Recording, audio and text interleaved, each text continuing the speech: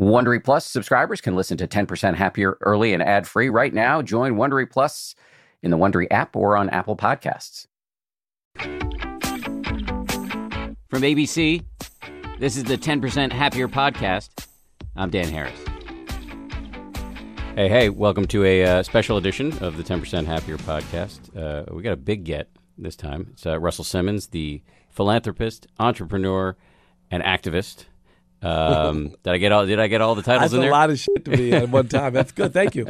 And also author of such books as Super Rich, Success Through Stillness, and The Happy Vegan. So you initially really burst onto the scene as somebody who was a hip-hop guy, but you've really evolved into things like yoga and meditation and veganism.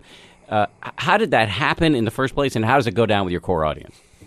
Well, yoga is the popular American, the asana practice, the physical practice of yoga is very popular. Yeah. There's a new hit record, All My Girls Do Yoga. I saw that at Coachella. And then but I don't think that there's any separation between music artists. Music artists always operate from the inside out, especially the writers, these poets. They operate from an inside, and that's what we're all seeking, like music, not a yoga, the yoga of sound. It brings you to presence.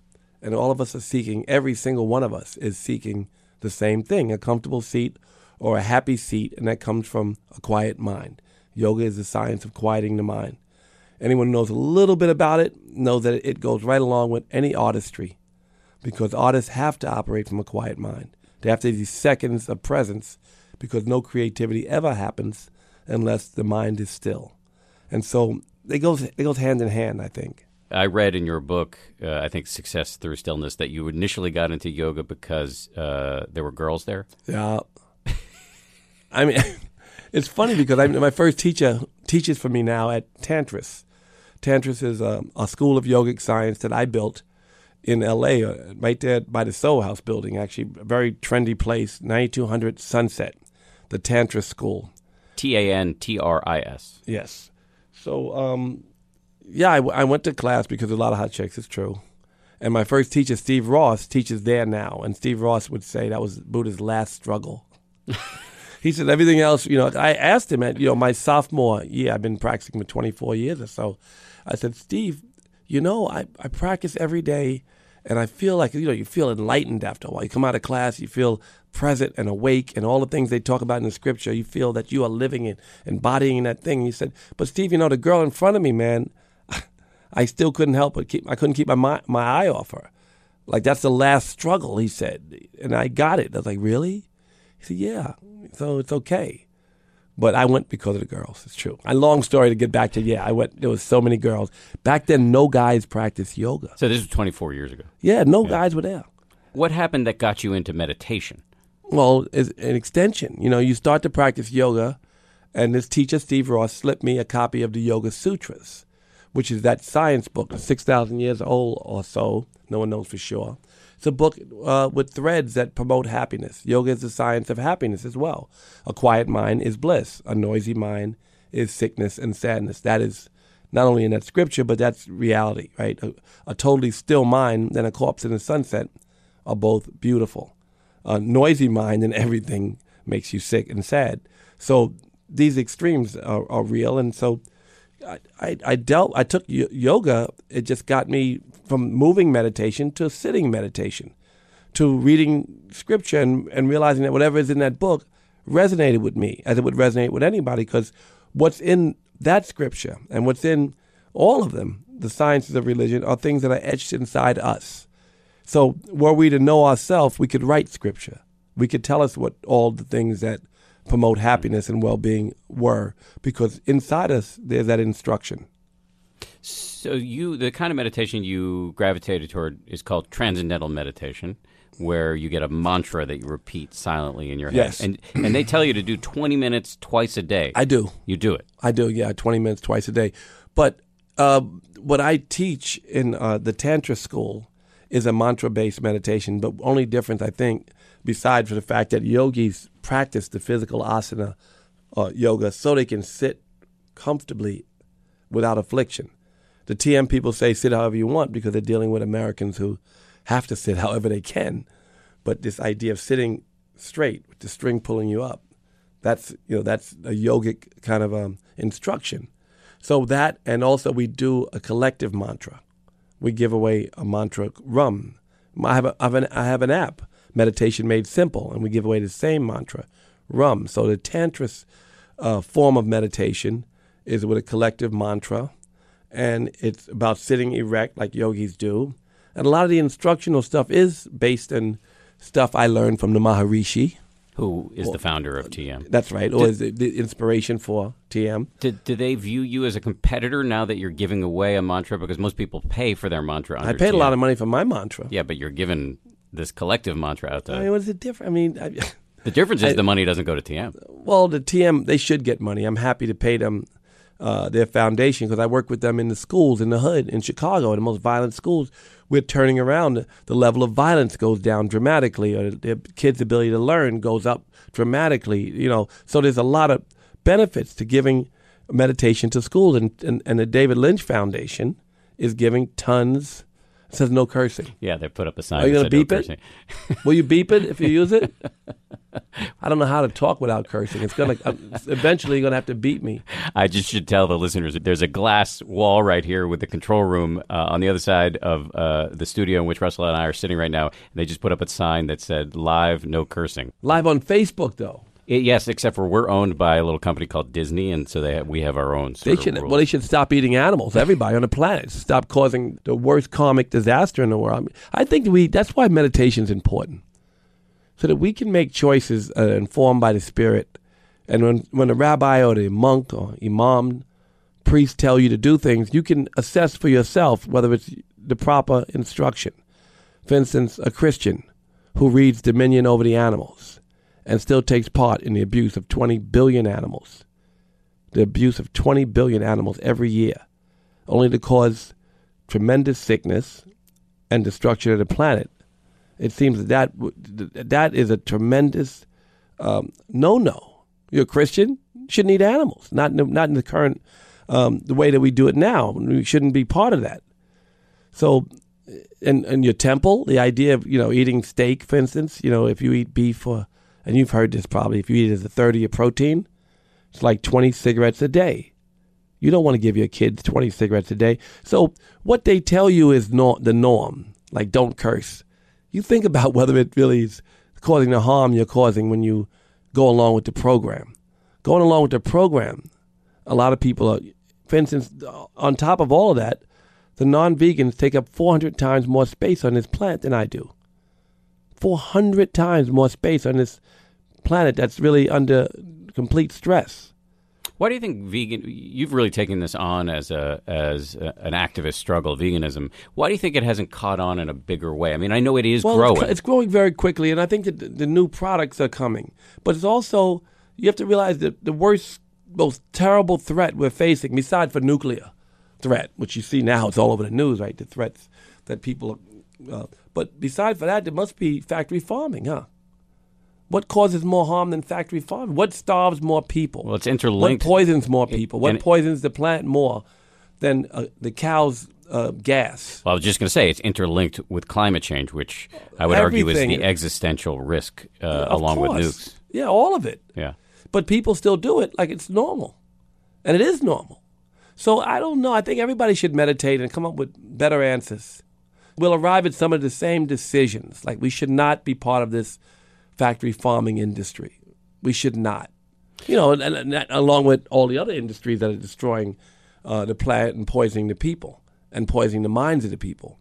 But specifically, the factory farming industry and what it's doing.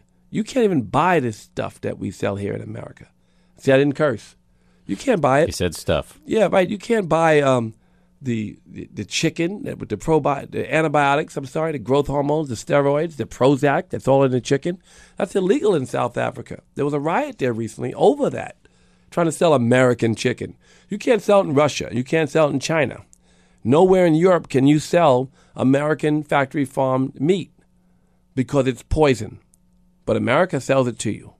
So it seems counterintuitive if you tell me I can't curse, and yet you feed this poison to the children and destroy the planet doing it, and cause sickness and cancer and just everything. And also the karmic disaster. Most of you people listening can't choke a chicken, yet you can be involved in the slaughter and the horrible abuse. Choking a chicken would be the greatest fate he could have. As opposed to the way the chickens are treated in a plant. Yeah. So it's I got to tell you, I've struggled with this personally because I think on the merits, the argument for veganism is unimpeachable. The animal cruelty argument alone, never mind the environmental argument. That's right. I cannot muster any factual arguments against it. Of course. Except, my wife's not a vegan. We got a 2-year-old. The norm. Yes, that's it's why the norm. we meditate. We roll out of Shavasana every yoga practice, and we say, born again. Leave what's not serving you on the mat. Leave the animal product. Make a choice. There's so many. They have a new pea protein burger. Oh, my God. It's at Whole Foods in the meat section by a company called Beyond Meat. And the Beyond Burger is phenomenal. There's another one, the Impossible Burger. It's not out yet, but the Beyond Burger is available. No one tells the difference. It bleeds, it's everything else, but only doesn't give you cholesterol, butt cancer, and all the other stuff that comes from eating the animal product. So all the cancer, right, and the sickness that comes from eating the animals, it's not in the pea protein burger. We were talking before we went on the air that you're 59. Yeah. You do not look 59. Well, I am. I'll be 60. I believe you, but you look great, and you think a lot of this has to do with not only the yoga and meditation, but also the vegan diet. Of course. You are what you eat, a piece of you, at least. I mean, if you just are what you eat for a little while, over a period of time, you're absolutely what you eat. In other words, you change your diet to take animal product out. One day, there'll be no animal product in you, right? Soon. And that is important. Who wants to have that suffering, that sickness, that poison in them? For what reason? There's nothing good. People drink milk and they think they're getting calcium, but it in fact destroys the calcium in your body. Right? You know that, right? Destroys the calcium. I haven't researched it to the extent you have. No, well, it destroys the calcium in the body. It breaks down. The calcium breaks down trying to get the calcium out of the milk. And that's a fact. But yet we're still told it's a food group. We have to, I think, as individuals, we have to make better choices, or choices that are informed through not only our meditation, but a little bit of research, because things are coming out all the time, right? And there's many companies who are exploiting you, who are looking to shift, to keep shifting the information back to a good argument, which there is none. As you just suggested, there's no argument that promotes eating animals. Let me ask you a quick question about meditation. Now I'm going to give my opinion a little bit here, but I've been in the meditation world in one way or another for maybe 8 years. And it's my view, just based on what I've seen with my own 2 eyes, that largely speaking, meditation is kind of stuck in this world of upper middle class white people. Why do you think that is, and what can be done about it? Well, let me say about your view about meditation, that might be partly true. But about the vegan diet, African Americans are 6% vegan, where the rest of America is 1% or 2% at best. Interesting. What do you? And the reason, cultural, because there's a culture, West Indian communities and that have affected the mindset of African Americans. Also, the sickness and the disease that comes from the animal product is more prevalent in the African American community. And so when they have a hint of what they could be doing from cultural elements in the community, they use that and they make choices. So a percentage of people, rather than the diabetes and the cancer and the things that their relatives have or that they're fighting today, they do something to combat it. And that's one of the things that are prescribed more often in that community than the rest of mainstream America. Interesting fact. And now about the meditation, we're putting it in schools everywhere. In the hood, in Chicago is my greatest, I think, accomplishment. We got it in Oakland in the schools, and in L.A. and in New York some schools, but really having it spread into places where we need it the most. And I've been to many prisons and taught children in prison and adults in prison how to meditate. And they're really easy. You know who I had the problem with? The Goldman Sachs people. They can't sit still. Well, they've already learned a lot of the habits, well, your nickname as a kid was Rush. Yeah, so you had these habits too. That's right. I mean, I still carry a lot of it. I mean, I'm not enlightened. I struggle all the time, but I know better to some extent. you knew better. You do better 100% of the time, but you know better instinctively. You agree that what Scripture tells you is true, that what you're promised in these Scriptures that you believed when you read, that if you follow these instructions, and sometimes it takes a little bit of restriction, but if you follow these instructions, you'll be happier. And all of us are seeking the same thing, to be happy, right? To all the time, it'd be great, right? So yoga, meditation, all these tools are a way out of the suffering. You can count on T-Mobile to help keep you connected after investing billions to light up their network from big cities to small towns. T-Mobile is America's largest 5G network.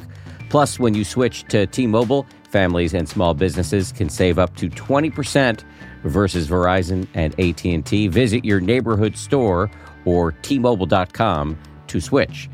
Plan savings with T-Mobile. Third line free on essentials via monthly bill credits versus comparable available plans. Plan features may vary. Credits stop if you cancel or change plans.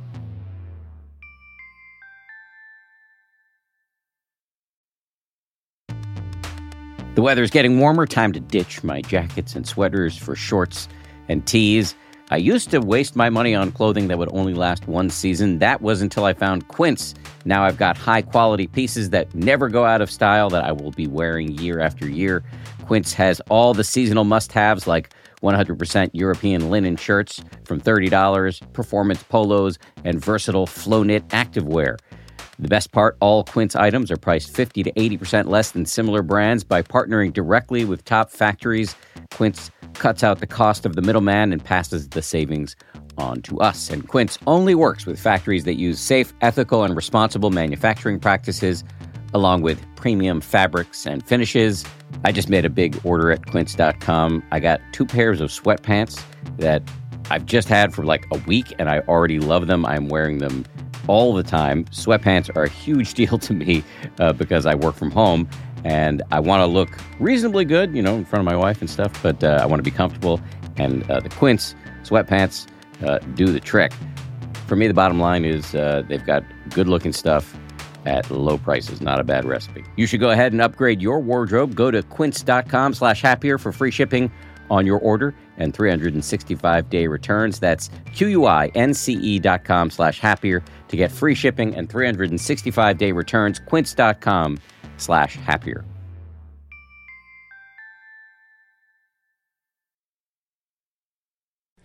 You remain a man, from what I can tell, of real ambition. You've got a lot of stuff going on on many fronts. Yeah. Personal, philanthropic, business, activist. And you wrote a book called Success Through Stillness. So how does meditation and yoga help with actually handling business? Well, you want to operate from a place of needing nothing. My book, Super Rich, is in some ways a prosperity book. But Super Rich is that state of needing nothing, or that state of yoga. Lakshmi, the goddess who was a deity that we use to teach about the self in our Tantra school, Lakshmi is seen giving diamonds and everything shooting out of her hands. But at the feet, she's piled up with riches, because good givers are great getters. To operate from a space of giving, Jesus taught 2 sermons, one to his disciples: give without expectation. They had to pay the Romans their taxes on time, but they had faith and they did it. And then he taught to the masses: give, and good givers are great getters. So they gave, and they were focused on their giving, enough so that they had the money to pay the Romans their taxes. The disciples never worried because they had more money to pay the Romans more taxes. And the reason that this phenomenon exists, because if you are present and awake, and if you work, and if your work is not full of worry and anxiety, then you're present. And you can only do good work when you're here. Your mind in the future and in the past separates you from good work. And almost an enlightened state of fully present, just giving without any expectation, piles up the riches at your feet. So I say that to people who worry about holding on to stuff. Give and be a good getter because of it. But if you're a young person who's ambitious, trying to come up in the world, and you don't have much because you're just starting out, the idea of giving sounds counterintuitive and maybe even dangerous. You got to give what you want to receive. If you want money, you got to give money. You got to give something that makes money to get money. You have to give what you want in every case. That's our reality. There's a cycle of giving that we're born into. Giving and receiving is a cycle. You can't get without giving, and you can't give without getting. That cycle is continuous. Where do we begin? We begin giving. If you have no job, you go to the store, and you go out front of the store, and you can't get in to buy shit because you got no money. You start sweeping in front of the store. If he doesn't give you any money, the next guy said, come sweep my store. Then you go inside and you give. You start to show them how to arrange the shelves better. You study their craft. Then you go to register. You put the rubber band around the money for the first time. He said, that's neat. Then you manage the store. Then you run Walmart. I don't know what it is, whatever it is. You ascend by giving. And that's just the law. In every scripture taught by every prophet, over and over again, the same lesson. And so I'm saying this lesson not because I know it and that I'm so clear about it. It's that I have faith in it, enough faith to share it. And I do it as much as I'm capable. And the more capable I get, the better off I am. And the more I give, the more I get. You when we were talking earlier about how well preserved you are at 59, you said if you looked at pictures of me 35 years ago, I looked like I was almost about to die. Yeah. So what was going on in your life? Well, I didn't have the same lifestyle. I didn't practice yoga twice a day or meditate twice a day, and I didn't, drink a bunch of green juice. I ate animal product. I did a lot of stuff that was, hurtful to me, including I did drugs. It was a time and era when people did drugs. Yeah, one of the drugs you mentioned was angel dust. Angel dust. Yeah. Smoked a lot of that shit. It was not very good. But, you have to learn to love yourself enough to take care of yourself. And you do sometimes, if you're lucky, get a chance to change your life. What about the people you were running with back then? Are they still around? Well, some are dead, some are in jail, and some survived. Mostly dead and in jail. So I'm very lucky. Yeah. And it may all have started with wanting to be around good-looking women, and that got you into yoga class. I did go to class because, did I tell you that already? Yeah. Yeah, a lot of hot girls in yoga. At the time, there were no guys. Could have been what saved you in some way. Yeah, I guess. So quickly, before I let you go, you one of the other things you talk about in Success Through Stillness is the value of failure. What do you mean by that? Well, I define it as failure only for the people who are reading the book. Experiences. You learn through struggle. You never evolve through ease. And so what you learn in any experience helps you to provide context and direction to what you want to do. In other words, if you want to build something and you don't get it right the first time, you learn a lot about how to get it right in that experience. And so you learn what, doesn't work at the very least. So you learn from experiences like that, or tough experiences. Failures are funny because you can't fail until you quit. So if you're still doing it, you didn't fail. You just learned something. That's good for me to hear because I got a lot of things that I worry about failing at all the time. And but there was, I forgot, one thing I did want to ask you about. It was pointed out to me by one of my producers that another of your books, Do You, 12 Laws to Access the Power in You to Achieve Happiness and Success, actually has a long title, right? I got nothing wrong with, I've got no beefs with long subtitles. I included one in my own book. But you had a foreword by Donald Trump. He forwarded 2 books of mine. So he wrote for my life story, which I wrote 20 years ago. And then he forwarded for this book, Do You, which I wrote, I don't know how many years ago, probably 10. What's your relationship with him now? What do you think of how he's doing as president? Well, I've written about this extensively. I liked him as a friend. I don't like him as a president. I don't like the choice he's made. I don't like the people he's chosen to put in different positions. I don't like the agenda to empower the rich and cut off access to services to the poor. I don't like the warmongering. I don't like the treatment of the environment. Hiring a person who doesn't believe in protecting the environment in a critical time. Could be on his watch that a scientist discovers that there's no way around us all dying, that this planet could die, and it could be a scientist could tell us that during his tenure, while he's continuing to destroy the planet or allowing people new access to harmful activities that they were denied in the recent past, to go backwards on the environment, horrible. Are you guys still His in belief touch? system, law and order, putting more people in jail when Yeah. we have already the worst criminal justice system. A lot of what he's saying is so hurtful. It's unbelievable that Americans support it. Are you still in touch with him, or I haven't spoken to him in a while.